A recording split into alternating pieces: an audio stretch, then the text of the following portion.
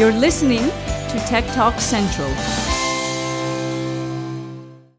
Hello again, this is George Vulgaris. I'm here with Michael Dillion from of Vital Connect, president of Vital Connect Europe. So, first of all, hello, Michael. It's great to have you here with Tech Talk Central today. Hey, George. It's great to be here with Tech Talk Central. Before joining Vital Connect, Michael was the founder and CEO of Geneva-based Health Bank, a citizen-owned global open health data cooperative. He's also general partner with Rollspeed, a Swiss-based investment fund. Before that, Michael was the first EIR entrepreneur in residence for System X, Switzerland's largest early-stage life sciences fund, and served as a mentor for the ETH Entrepreneurship Lab. And before that, he served as a chairman of GeniBio, a bioinformatics software firm, for 4 years, and sat on the strategic advisory committee for HealthTease, an EU-backed consortium of 4 of Europe's top regions in biosciences, medical technology, and health entrepreneurship. Before that, Michael co-founded 2 US-based firms, NetElegant Corporation and Active Objects, where he held the roles of president, chairman, and CEO, respectively. A mouthful of a profile and a background. Very impressive. So, Michael, again, it's an honor and a pleasure to have you here today.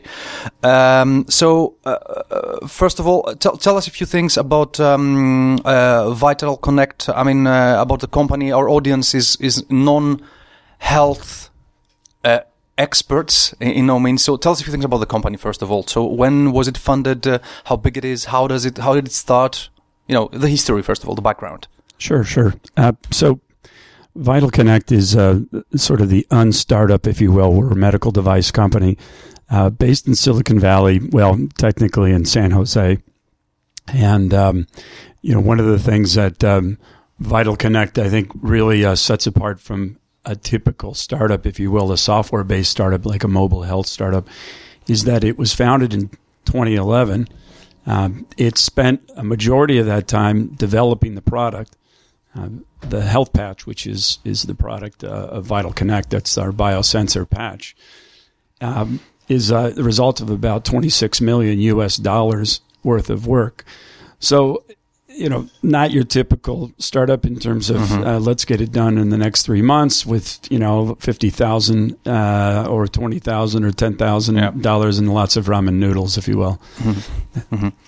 So obviously much higher upfront investment for the R&D. So it didn't come out as a lab. Then it started as a company from day one. It's not the university research that then was somehow manifested into a commercial product, right? So tell us then a few things about the health patch, the product itself. So great. The health patch, George, is essentially a plaster. Mm-hmm. That's it. Since the audience is technology non-specific to healthcare, I'd say imagine a plaster. Imagine a smart Band-Aid, if you will, if I can use an Americanism there. And that's what the form factor looks like. That's where the simple bit sort of stops. Inside of Health Patch is 12 layers, one of which is manufactured for us by a very large manufacturer of these things that has 2 letters in it. And they make it just for us. And we also have a battery in there and 2 electrodes and a memory chip. And then outside of that, we also have a module that plugs into the patch from the outside. So it looks simple, which is the whole point of it. We want people to use it. My mom used it. My aunt used it. Grandmas. You don't have to be a healthcare practitioner to use the health patch. That having been said, our core audience, our core target market is B2B. So it is healthcare companies that are involved in creating state-of-the-art biometric monitoring solutions. Okay, so I mean, you've already answered my next question, which was, I mean, I see that there is like a long list of metrics that are being collected, of sensors and readings that you can get from the health patch. I mean, I'm just mentioning a few, like heart rate and heart rate variability, respiratory rate, skin temperature, body posture, steps, stress, sleep staging, and so on and so forth. So you're saying that this is not, it's not a consumer product. It's something that is primarily aimed as a B2B product, the way it is positioned at the moment, right? I don't want to give anything away, but currently I'll say, okay, with a smile on my face, that currently it's positioned at the non-consumer segment, and we look for partner companies where we can implement a state-of-the-art continuous monitoring solution. We're the only one of its kind at the moment, FDA cleared. And one of the big pieces that sits on our feature list is ECG.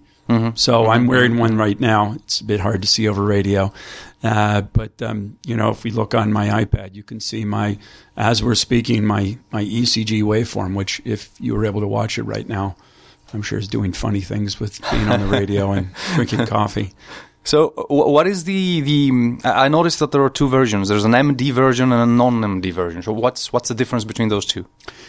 So the non-MD version is what we currently sell for use by partners for non-regulated, and I think an easy way to explain it to the audience, because this is a big black box for most non-healthcare startups, is this regulatory and compliance piece. But we sell it. That's for companies that are selling to consumers. MD is for partners that are selling to patients, directly to patients in a medical setting. And we also have a derivative of the MD, which is an evaluation version. We're gonna make a little bit of we're gonna consolidate some of that in the next month or so and make it a little clearer. But the evaluation version is what we use for research. So researchers who want to use our device to do clinical studies. So I mean, what you mentioned already about health patch being used as a black box for teams and startups to create products already gave away a lot about the positioning and the strategy, I believe, of the company, at least for this product, because I don't know what else you have in works. So when I first saw actually the health patch, it reminded me of another company that I heard about a few months ago. I think it's MC10 or something, that they have something like a patch which can also be somehow with some magic way under the skin as well as over the skin. So how does it compare? Because it's, as far as I know, it's one of the few other commercial products that kind of relate to the similar kind of technology, like a patch, which is also an autonomous in terms of power. I mean, somehow it can power itself either by battery or by some other means, and also has sensors built in, right? Right. So how does it compare with MC10 or with the other competition that I might not be aware of? Right. Well, there are so MC10 and funny. The vice president of business development and I were at a conference in France a couple of weeks ago, and we were talking about the differences in our patches and how great it was, though, that we both seem to wind up in the same discussion together, because it's helping revolutionize this idea of wearing a patch to take high quality medical sensors or high quality medical sensing monitoring.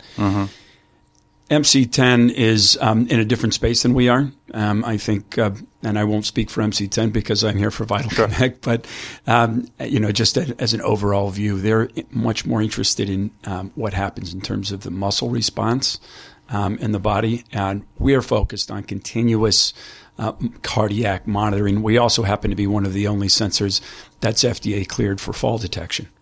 That's there's some overlaps, because at the end of the day, there is there are some features that both companies feel are important to have as part of a multimodal sensor, but we don't generally find ourselves at the same table together. We're much more focused around general ward monitoring, clinical trials, telemetry, that sort of thing. Good company, by the way. So I know that the general public, of course, is getting hit by all fronts with the wearables and the mobile phones that are loaded with sensors and so on and so forth. But I actually start to see. I mean, again, I'm not an expert, but I see more and more companies that are creating actually products like yours in terms of something much more dedicated, a much more dedicated solution with higher quality sensors, perhaps, and much more accurate software behind it. I mean, we haven't talked about the product, which is one thing that I would like to do before I move on to my next question, actually. But do you see this as a parallel trend that will lead to a different disruption, or do you see the paths led by wearable and quantified self-style products and the dedicated specialized solutions that we see from healthcare companies like yours converging at some point when it comes to money, basically, to the budgets that they're both looking at? Right? Sure. So the way I view health data and healthcare, which are very much intertwined when it comes to technology. I mean, this isn't the same as what your doctor provides for you, but there's three silos that the entire business is focused around. It's collecting the data, collecting the information, exchanging that information, and then making predictive decisions and some using semantics around that. The media, notwithstanding, of course, Tech Talks, because you're way ahead of the curve in media, is spending a lot of time on the predictive decision making. But what's really happening in this business is we are getting much, as you pointed out, much better at building, and there's a lot of startups around collecting that information passively. And it's either going to happen on a mobile phone. It'll happen on a mobile phone with patches, with wearables, whether you put it over your head as a T-shirt or a jersey, or you wear it on your feet. That's still in its very early stages because, it has to be cheap. I say cheap and deep. It has to be cheap and it has to be deep. It has to be real, quantifiable, solid data. Most of the other, let's say, wearables that came out in the first wave turn out, big surprise, they're not very accurate. And so people don't, I mean, you have to be able to first collect accurate information, then take that accurate information and do something with it. But junk in is junk out. So there's a lot of room left. Venture capital is multiplying around this space every single quarter. It went from nothing to something to really something to this year we're seeing billion-dollar numbers talked about like you used to see in the beginning around ICT. Well, you still see an ICT. If we there's an assumption, an implicit assumption there that this is not ICT, right? Which it is not at the moment, but I would argue that as with all technologies that gradually get commoditized, eventually it will become like yet another sector of ICT, which actually brings me to my next question, which is, so the challenge is the accuracy and the quality of the data that you can get from devices that collect healthcare data. Do you think at the moment the main challenges are on the hardware side or on the algorithm, the software side, if you want? Or let me put it in a different way. What's your differentiation? Where is the real difference between a health patch and a wearable? Is it on the software or the hardware or both?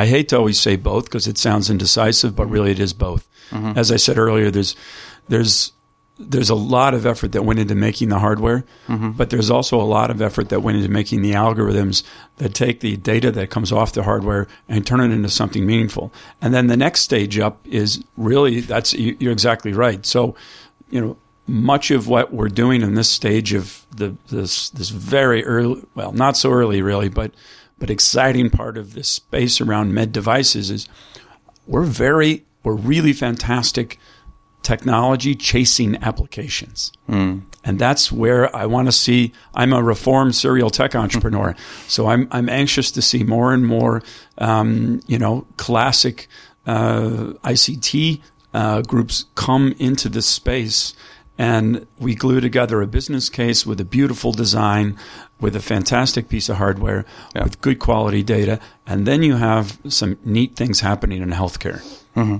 So before I move on actually to my next question, I think we should say a few things about the product. I mean, we moved around all those really interesting topics, but tell us a few things about a typical use case for a consumer, or if you want, a typical use case for a startup that want to take that as a black box and build something on top of that. Sure. So a really nice use case that's developing quite well for us here in Europe is around this concept of hospital to home. And there was a nice presentation on that earlier today in one of the sessions, particularly one around Philips. Philips did a nice discussion about how outside of acute care, so you go into the hospital now, and if you're not really sick, I mean very sick, they put you in outside of acute care. And you sort of languish there and hope you get better, and off you go again. The average stay in the EU is 7 days for that sort of hanging out and waiting for things to get better. You're not being plied with sophisticated electronics or medications. You have a nurse that pops around every once in a while to make sure you're still breathing, and I'm not kidding. I mean, that's part of what we talk about is checking respiration, and it's very antiquated. They look at your chest for about 15 seconds and make sure you're still breathing. And it turns out 40% of unanticipated deaths occur in these non-acute settings because you don't have all this technology that the acute care does. And the reason why you don't have it is because it's expensive. Yeah. So in that case, Vital Connect makes a really important, and I'll say this quite clearly, component in the solution. The patient puts a health patch on. The health patch transmits respiratory rate information, heart rate variability, ECG data, the heart rate itself, we can tell whether the patient is sitting up or lying down or has gotten out of bed or has even fallen. This replaces multiple components in the environment, and we can deliver all that information into a system using Bluetooth. So now, instead of the nurse popping by whenever he or she happens to do that, my mom's a nurse, so it's it doesn't get enough gratitude for the amount of effort and pay that you get, but they're human beings. Sure. Now this is continuous monitoring going on, letting the hospital and the systems in the hospital know whether you're doing okay, great, or definitely not great. And it can be done at a price point that actually winds up saving providers something like, and this is a study that we're doing right now in the Netherlands, 15 to 25% in labor costs. I would have guessed much more, actually, off the top of my head. But yeah, okay. So it's. I was just thinking that it's phenomenal the amount of money that you can save, not just in healthcare per se, but in the broader impact that can have, like having fatalities in the hospital, right? And being able to treat people more efficiently, or getting out earlier. Yes. So now we can let you. The healthcare community can say, okay, go home where it's actually probably safer to be at home. Wear the patch home. We have 2 trials going on in France around this. And if I could give a shout out to one of our partners, Be Patient. And we can monitor you at home. And then when you come back into the office, the doctor's office, the doctor doesn't have to say, well done. It seems, George, you look pretty good right now. They have a nice strip of how you've been doing while you've been making the transition from the hospital to your home. I can picture a room like a call center. It's not the best picture, but people looking at screens and monitoring patients in a much more efficient way than having to go through all the processes, to be honest. But yeah, anyway, this is a different thing. So let me ask you one last question. It's probably not going to be as short as Nick would like, but I have to shoot it anyway. So I'll go on, or maybe many steps further, actually. And going back to the slightly broader topic of human analytics, right? So there are several efforts from my viewpoint, my non-expert viewpoint, right, related to human analytics, which are converging, if you want, around a handful of themes at the moment, right?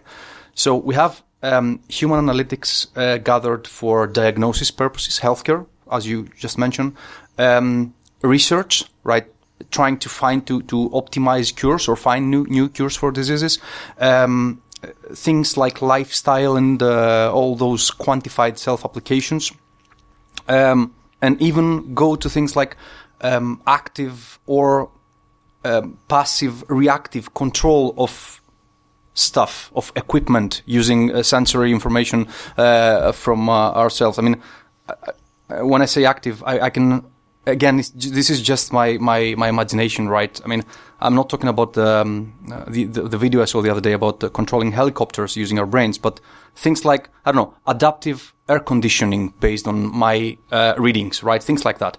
Or when I talk about reactive controls, like the first thing that pops to mind is safety, right? Something that monitors my status and it pulls on the side of my car and parks it and things like that if it reads that I'm not feeling well. So wrapping up, I'm drawing a few parallels from other industries, and thinking that once the sensor technology and the algorithm technology reach a specific point of maturity, and I don't like the term commoditized, but let's say become affordable, both in terms of how easy it is to implement stuff, not just in terms of cost, but also in terms of easiness of implementation. I believe that once we reach that point, then we will see a tidal wave of change, if you want, in applications, and not just in applications and innovation in our perception, but it will radically change how we live, right? Because these are like everyday things that we don't think that can be changed right now. So I can easily imagine that this will be a greater change than what we are experiencing, what we have been experiencing during the last few years because of communications, changes in communication, right? And in knowledge transfer, not just communication. So that was an extremely long preamble to my question, but how far are we? I mean, you're in a much better position than me to answer that, but how far do you believe, in your perspective, are we from this kind of disruptions, of new, completely revolutionary products that will change the way we live? And I think what you're building, your product, is really, really close to the kind of case studies that I mentioned now. Yes. Sorry. Yeah, so you're right. It boggles the mind. Based on what I know about where I think things are, from what I know about the future and the roadmap to the future. I mean, just one quick anecdote. So to give you a sense of how Moore's law is taking place in the biosensor world, and then I'll just make a quick comment on where I think things are going. Our next version of the device, of the health patch, will consume 0.1% of the current battery power and be 30 times more powerful from a processing standpoint. In the patch itself? Yeah. Okay. And while I'd like to think we're the smartest people in the world around biosciences, I think this is where the whole business is going. So if you think that's I wanted to say that because I can imagine where things will be in 3 years.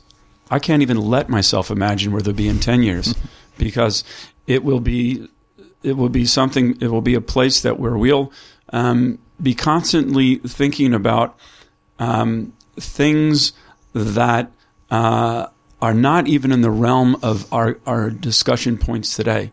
No longer will we wonder, I wonder how my body's doing.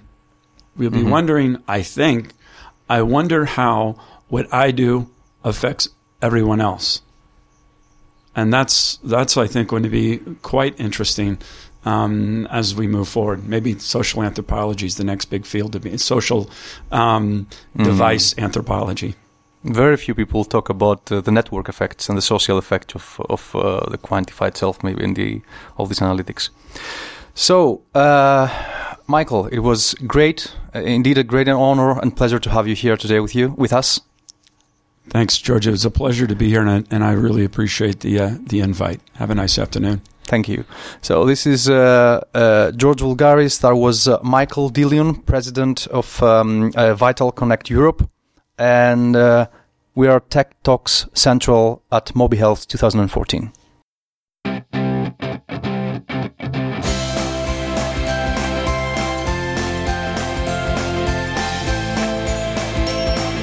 You're listening to Tech Talk Central.